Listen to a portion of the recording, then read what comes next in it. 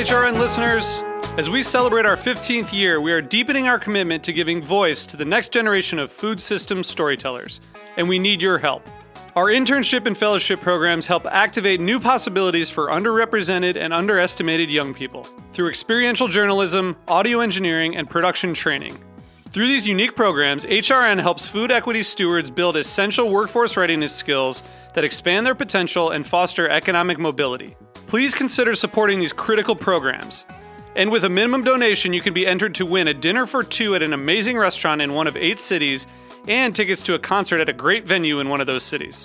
We have incredible partners across the country who have donated, as they also share our passion for helping to educate the next generation of food systems storytellers. Check out heritageradionetwork.org/15 to donate and enter to win today. That's heritageradionetwork.org/15 to donate and enter to win today. And make sure you donate before March 31st. Thank you.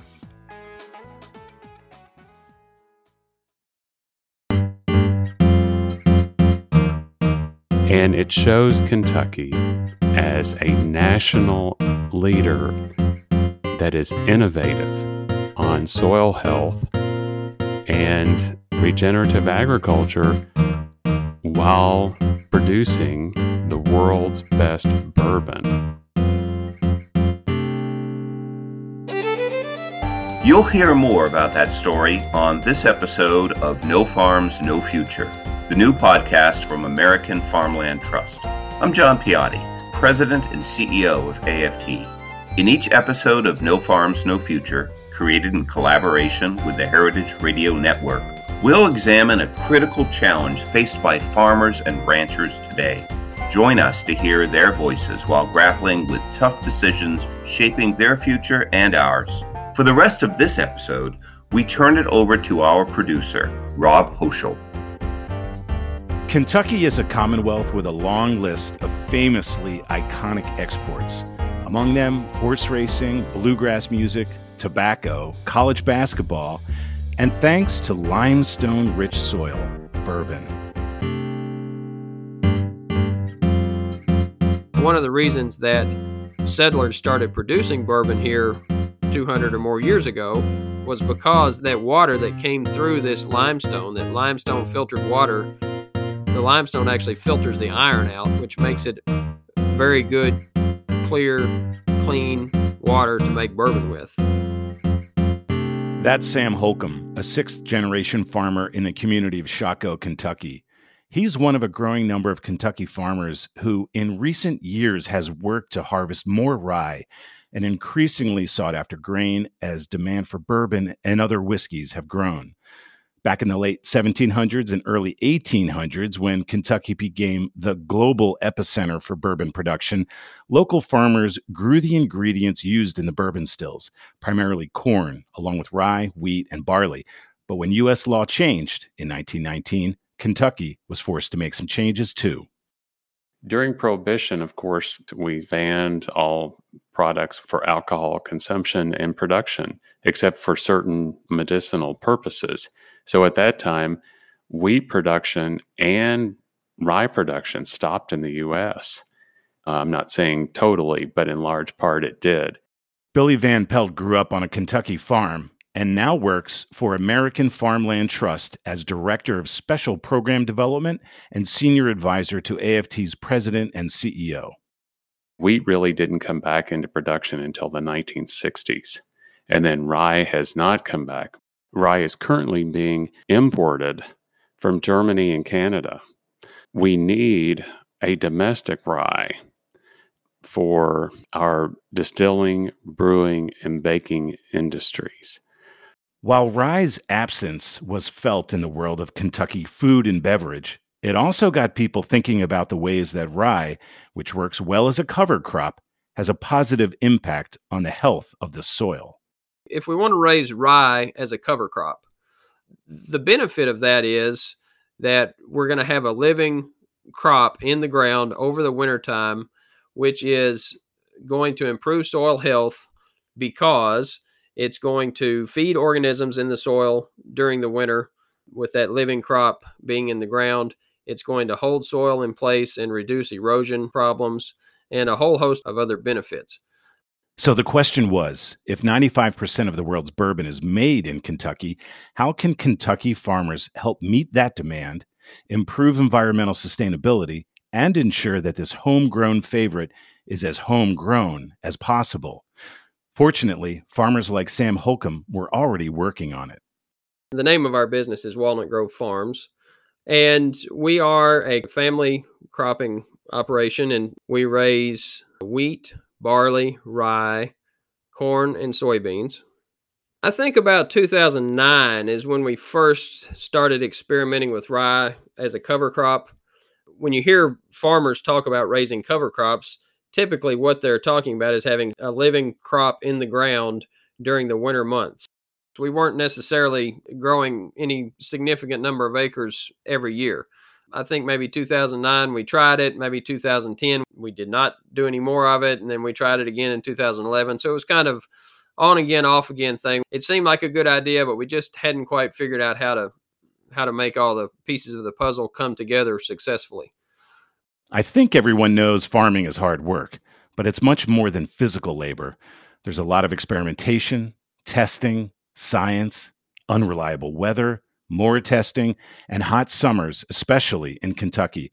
For farmers like Sam Holcomb, it was too risky to go all in on rye, but he was learning about the crop and starting to build relationships with some distilleries and researchers at the University of Kentucky. But in Sam's own words, the progress was coming in fits and starts. That's when, at the urging of Louisville-based Brown-Forman, one of the major beverage companies in the U.S., American Farmland Trust started playing a key role. AFT's Billy Van Pelt. About 3.5 years ago, I was invited to speak at a forum that was being put together by Brown-Forman and Dendrifund, the sustainability foundation of the Brown family. That forum included people from across Brown-Forman, across agriculture, across Woodford Reserve, Bourbon, and a lot of thought leaders. And we were talking about terroir, the flavor differentials in bourbon. We were talking about developing a Kentucky-specific rye for the distilling industry. And while we were doing that, I'm thinking, well, using rye as a cover crop is also a way to improve soil health, water quality, and to sequester carbon. And as everyone saw all of these stars coming into alignment, it was clear that there was a great partnership forming here. And that was a partnership between American Farmland Trust, Brown-Forman, Dendrifund, Woodford Reserve, the University of Kentucky College of Agriculture, and the Kentucky Small Grain Growers Association, and Walnut Grove Farms, one of our foundational partners. So the key collaborators were in place to kick off a new era in grain production, and the Kentucky Rye Project was born. Soon after that, American Farmland Trust brought in a soil scientist to help engage farmers and activate the project on the grassroots level. My name is Scott Franklin, and I am the Commercial Rye Cover Crop Project Manager at American Farmland Trust. When I first started, I thought this was a really exciting opportunity. We're taking a crop that American farmers used to grow. We no longer grow it in a large and meaningful way. And so I really thought that there's a great opportunity here for farmers to not only grow a crop that they can sell, but this crop also serves a dual function. You can raise it, you can sell it as a crop, and it also has really significant soil conservation and environmental benefits to growing it. I've used cover crops on all the farms that I've managed. This was a new take on cover crops. There are plenty of programs out there that pay farmers to plant cover crops, but this is really the first that incentivizes farmers to grow it beyond the normal stage, kind of taking it beyond that normal quote unquote cover crop stage and actually harvesting it and then incorporating it into local products. I mean, how amazing is that? It's kind of a full circle system. Compelling farmers then to take a chance on rye, not just as a cover crop, but as a cash crop, emerged as a potential game changer. But while cover crops make conservation sense, it's not so easy to make it work financially, says Sam Holcomb. There are plenty of reasons to have a cover crop in your soil over the winter. But it's not as simple as that because there's also a cost to it. There's a cost of the seed, there's a cost of the planting of the cover crop. And both of those things, if all you're going to do is use the crop over the winter for living cover, and then you're going to terminate it in some way during the spring and plant corn into it, for example, then you've got a lot of cost in that cover crop, but it's not generating any revenue for you. So obviously you have to do a cost benefit analysis and see how that balances out. Are there enough benefits there to justify the economic costs of it? So American Farmland Trust launched a program that mitigates risk for farmers accepted into the Kentucky Rye Project. Adopting a new practice like planting rye comes with a certain amount of risk to basically have a farmer try something new, and maybe that doesn't work out. We've ensured that this project centers on the farmer first. And we do that by giving the farmer a guaranteed acreage payment to grow this crop. So, for example, a farmer who is interested in planting rye on their farm in Kentucky receives a $550 per acre guarantee up to 25 acres to grow that crop. Now, farmers have to deduct their expenses from that, but that provides them with the ability to purchase seed, purchase input costs, plant it, manage the crop, and it really minimizes their risk. We're not asking them to try something new and do it on their own dollar. That's been a huge help in getting farmers to plant rye. Once farmers join the Kentucky Rye Project, they also become collaborators, working toward a successful region-wide outcome. Scott Franklin explains what those relationships look like. This is about working with farmers who really see the benefit of planting a cover crop on their farm and really being boots on the ground researchers doing this work. Without the farmers, we don't have an initiative. We're asking for farmers to really work collaboratively with us and all of the partners on providing their honest feedback. What's working? What's not working? What information do we need to still collect? Are you having trouble growing the crop? Do you need more technical assistance? Do you need help finding new markets? Can we make introductions to distillers or grain buyers who are interested in purchasing your grain? We really make all these connections to make it as easy as possible for the farmers to participate. As AFT brings more farmers into the program, they're continuing to work with Brown-Forman to encourage more bourbon makers to use locally sourced rye.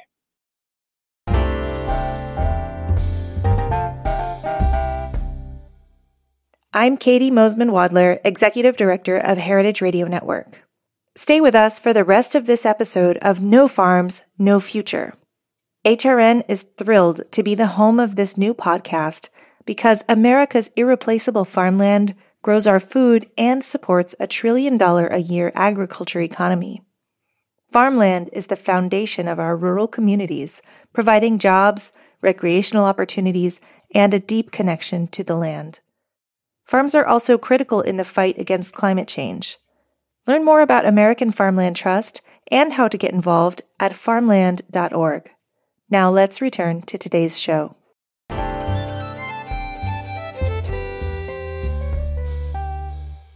As AFT brings more farmers into the program, they're continuing to work with Brown-Forman to encourage more bourbon makers to use locally sourced rye.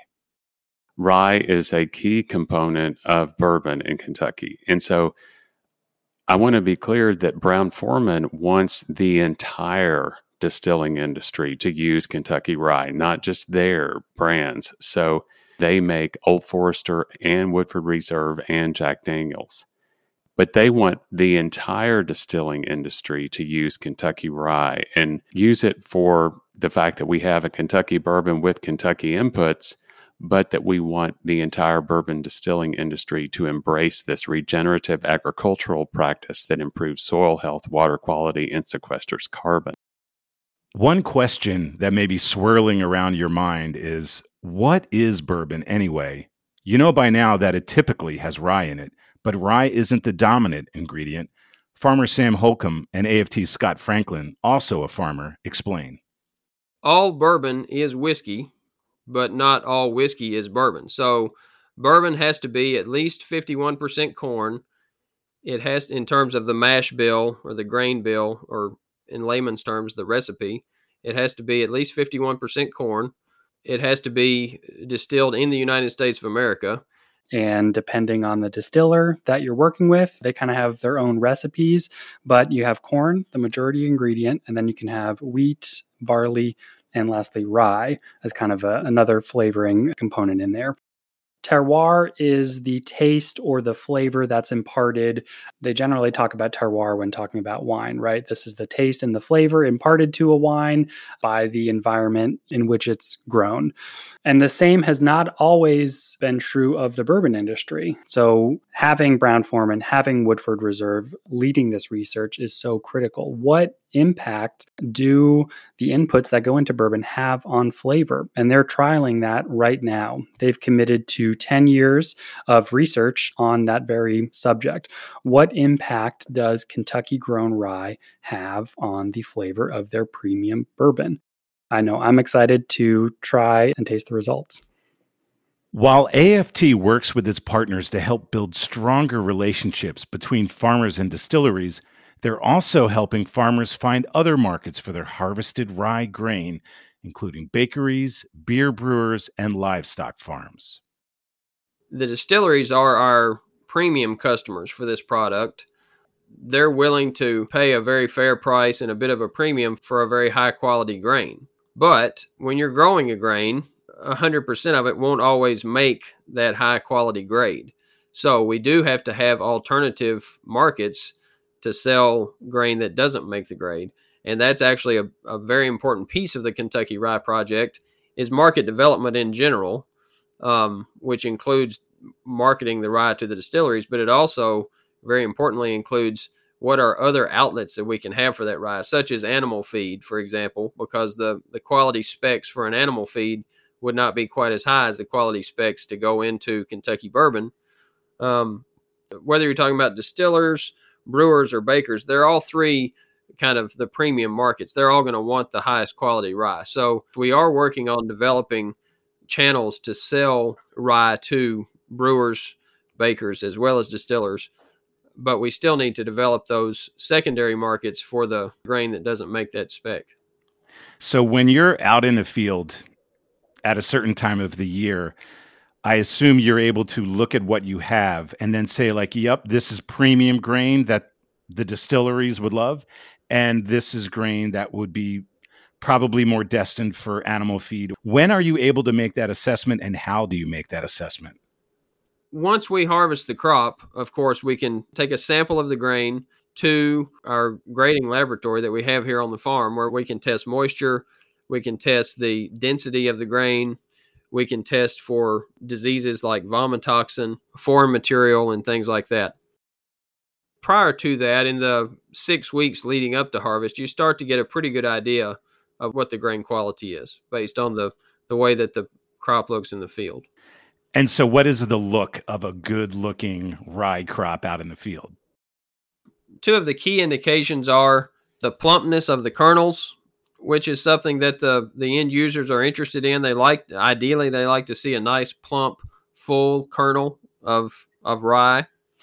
And the other thing is any types of diseases. So I mentioned before that we could test for vomitoxin. That's one of the more common diseases that we might have on rye. And to some extent, during the 6 weeks leading up to harvest, you can walk through the field. You can actually look at the kernels in the head, and you can get some sense of their plumpness as well as potential vomitoxin issues that you might have based on the color of the kernels. So that during that 6 weeks leading up to harvest, we are walking the fields pretty closely. We're monitoring the fields pretty closely, and we're starting to get a sense of what kind of harvest we're going to have. While farmers like Sam Holcomb are assessing the state of their rye kernels, American Farmland Trust has been helping build relationships between those farmers and eventual buyers of that grain. I also would give AFT credit for really starting the market development side of the project, because that was something that we really had not looked at very closely prior to them becoming involved.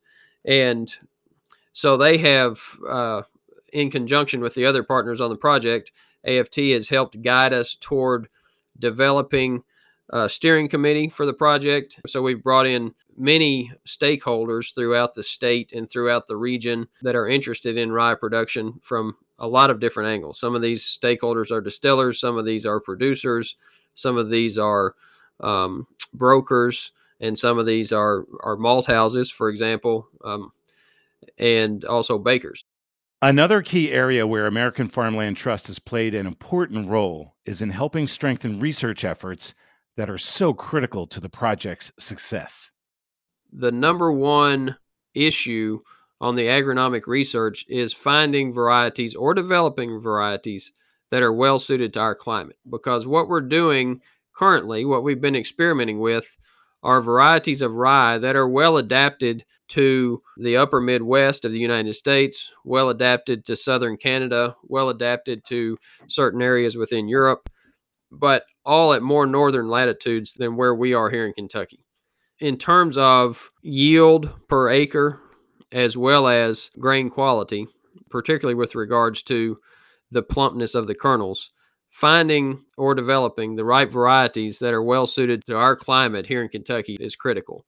The University of Kentucky is one of the project partners heavily focused on such agronomic research, says Scott Franklin. Kentucky has a thriving market for wheat.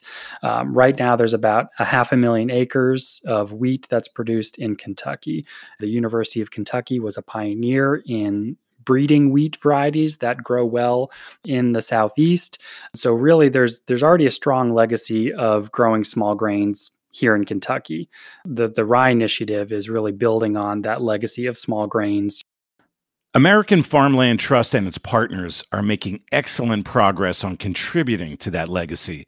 They're about a year ahead of schedule on a plan to have 3,000 acres of rye growing by 2023, with a goal of 10,000 acres by 2030. And while all of this is good news for Kentucky farmers and Kentucky Proud products, rye cover crops are also a huge help in preserving the environment and fighting climate change. AFT's Billy Van Pelt and Scott Franklin make the case.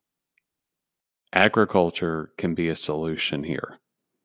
And it's all weaved into farmland protection with regenerative agricultural practices, and building resilient communities, resilient agricultural communities, and resilient urban communities that dovetail into these agricultural communities. Based on American Farmland Trust's own research, adopting cover crops on your farm can combat climate change. They improve water quality, they promote on-farm resilience, and they can increase farm profitability. The root structure is holding that soil in place. So in a heavy rain event or snow, that soil is not washed away off the farm. It keeps moisture on the farm, which makes farms more resilient to potential impacts from climate change. In a drought year, having a cover crop planted on your farm, that moisture is going to be held on your farm, not only for the cover crop, but then for any subsequent crop that you plant. In the United States, there's 260 million acres of row crops. Currently, there's only about 5% of those acres planted to cover crop in any given year. So that's only 13 million acres of 260 million acres. Based on American Farmland Trust research, if we increase that adoption to just 15% or 35 million acres of those 260 million acres, that's the equivalent of taking 21 million passenger cars off of the road or growing 1.6 billion trees for 10 years. So by increasing that percentage, even just a fraction, let's say 5-10%, the potential impact for farmers to be the solution to our climate crisis, that's key. And that's why growing cereal rye on farms is so appealing. And taking this model of the Rye Initiative, capturing those soil health benefits while also giving farmers a crop they can make a little bit of money on is a win-win. And as Billy Van Pelt explains, that ecological benefit is right in step with the Kentucky tradition of no-till farming and other innovative practices that reduce the amount of carbon going into the atmosphere. Kentucky has been a leader for decades on no-till, right? The 60th anniversary of no-till will be celebrated in 2022. And it's just extremely important because Kentucky is the largest cattle market east of the Mississippi River, and we have a very diverse agricultural operation here in the state. The diversity in the agriculture is the key to our success. And it's all about soil, right? Kentucky has amazing soils.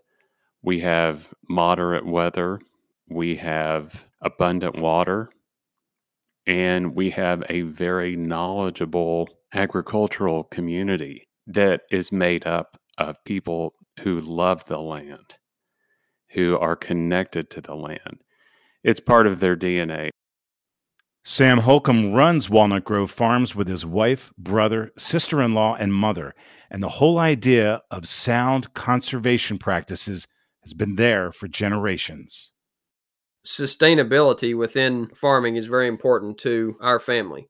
And the way that we look at sustainability is that what we do needs to be environmentally sustainable, it needs to be economically sustainable, and it needs to be socially sustainable.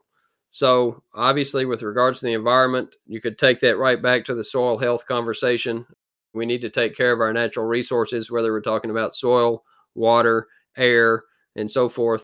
We have to balance the economics and the environmental sustainability with all the decisions that we make, which is why we've been working on cover crops ever since 2009. As I mentioned before, is we know agronomically and environmentally they make great sense, but we have to find a way to achieve all those benefits and be economical at the same time. And the economic viability piece, in combination with sustainability, is what brings it all back to bourbon, says Billy Van Pelt. It's about protecting inches of soil. And it shows Kentucky as a national leader that is innovative on soil health and regenerative agriculture while producing the world's best bourbon. So when you're drinking a glass of bourbon, and depending on the brand, but if you're drinking a glass of Woodford Reserve, you're helping to improve soil health, water quality, and you're sequestering carbon all at the same time. But you're also reducing the carbon footprint of all those imports coming in from Germany and Canada. So a Kentucky product should have Kentucky inputs. I love the bourbon industry because of its authenticity and the historic nature of it. And distilling bourbon and growing crops such as corn, wheat, barley, and rye goes back for 200 plus years. The thing that really gets me up in the morning, I guess, is that we have really strong relationships with the end users of our products, a lot of which are distilleries. But I really enjoy the relationships that we have with the end users of our products, and also thoroughly enjoy the relationships that we have with the different landowners that we work with, because we don't own all the land that we farm. And that's another nice thing that AFT's done with this project is, and COVID's been a bit of a downer on this, but prior to COVID, AFT was doing a good job of pulling the farmers together and sharing successes and sharing frustrations and helping us work through some of those things and collaborating together. While American Farmland Trust continues to help farmers like Sam Holcomb build those relationships and plant more rye, Scott Franklin says AFT is aiming to replicate the Kentucky model nationwide. We were able to leverage an additional $2.6 million in funding from the USDA National Resource Conservation Service to take what we're doing in Kentucky and trial that across farms all across America. Currently, we're working on another initiative to improve soil health practices on farms coast to coast. We're working with 15 farms across 3 regions in 5 states on really how do you use soil health practices, cover crops on different farming systems, and how do you get farmers to adopt those practices potentially faster than might happen on their own. Thanks to Scott Franklin and Billy Van Pelt of American Farmland Trust and Sam Holcomb of Walnut Grove Farms for their contributions to this episode of No Farms, No Future. Next time on No Farms, No Future, we head out to Illinois to learn about how American Farmland Trust is helping farmers by facilitating a discount on crop insurance. And this is not just a benefit to the farmers that are getting this discount, but it's a benefit to everyone in the state of Illinois. That's next time on No Farms, No Future, the podcast of American Farmland Trust, created in collaboration with the Heritage Radio Network and produced by The Food Voice, executive producer Louisa Kasdan, and audio director and composer Michael Moss. I'm Rob Hoschel. Thank you for listening to No Farms, No Future. I'm John Piatti, President and CEO of American Farmland Trust. Learn more about our work at farmland.org and subscribe to No Farms, No Future wherever you listen to podcasts.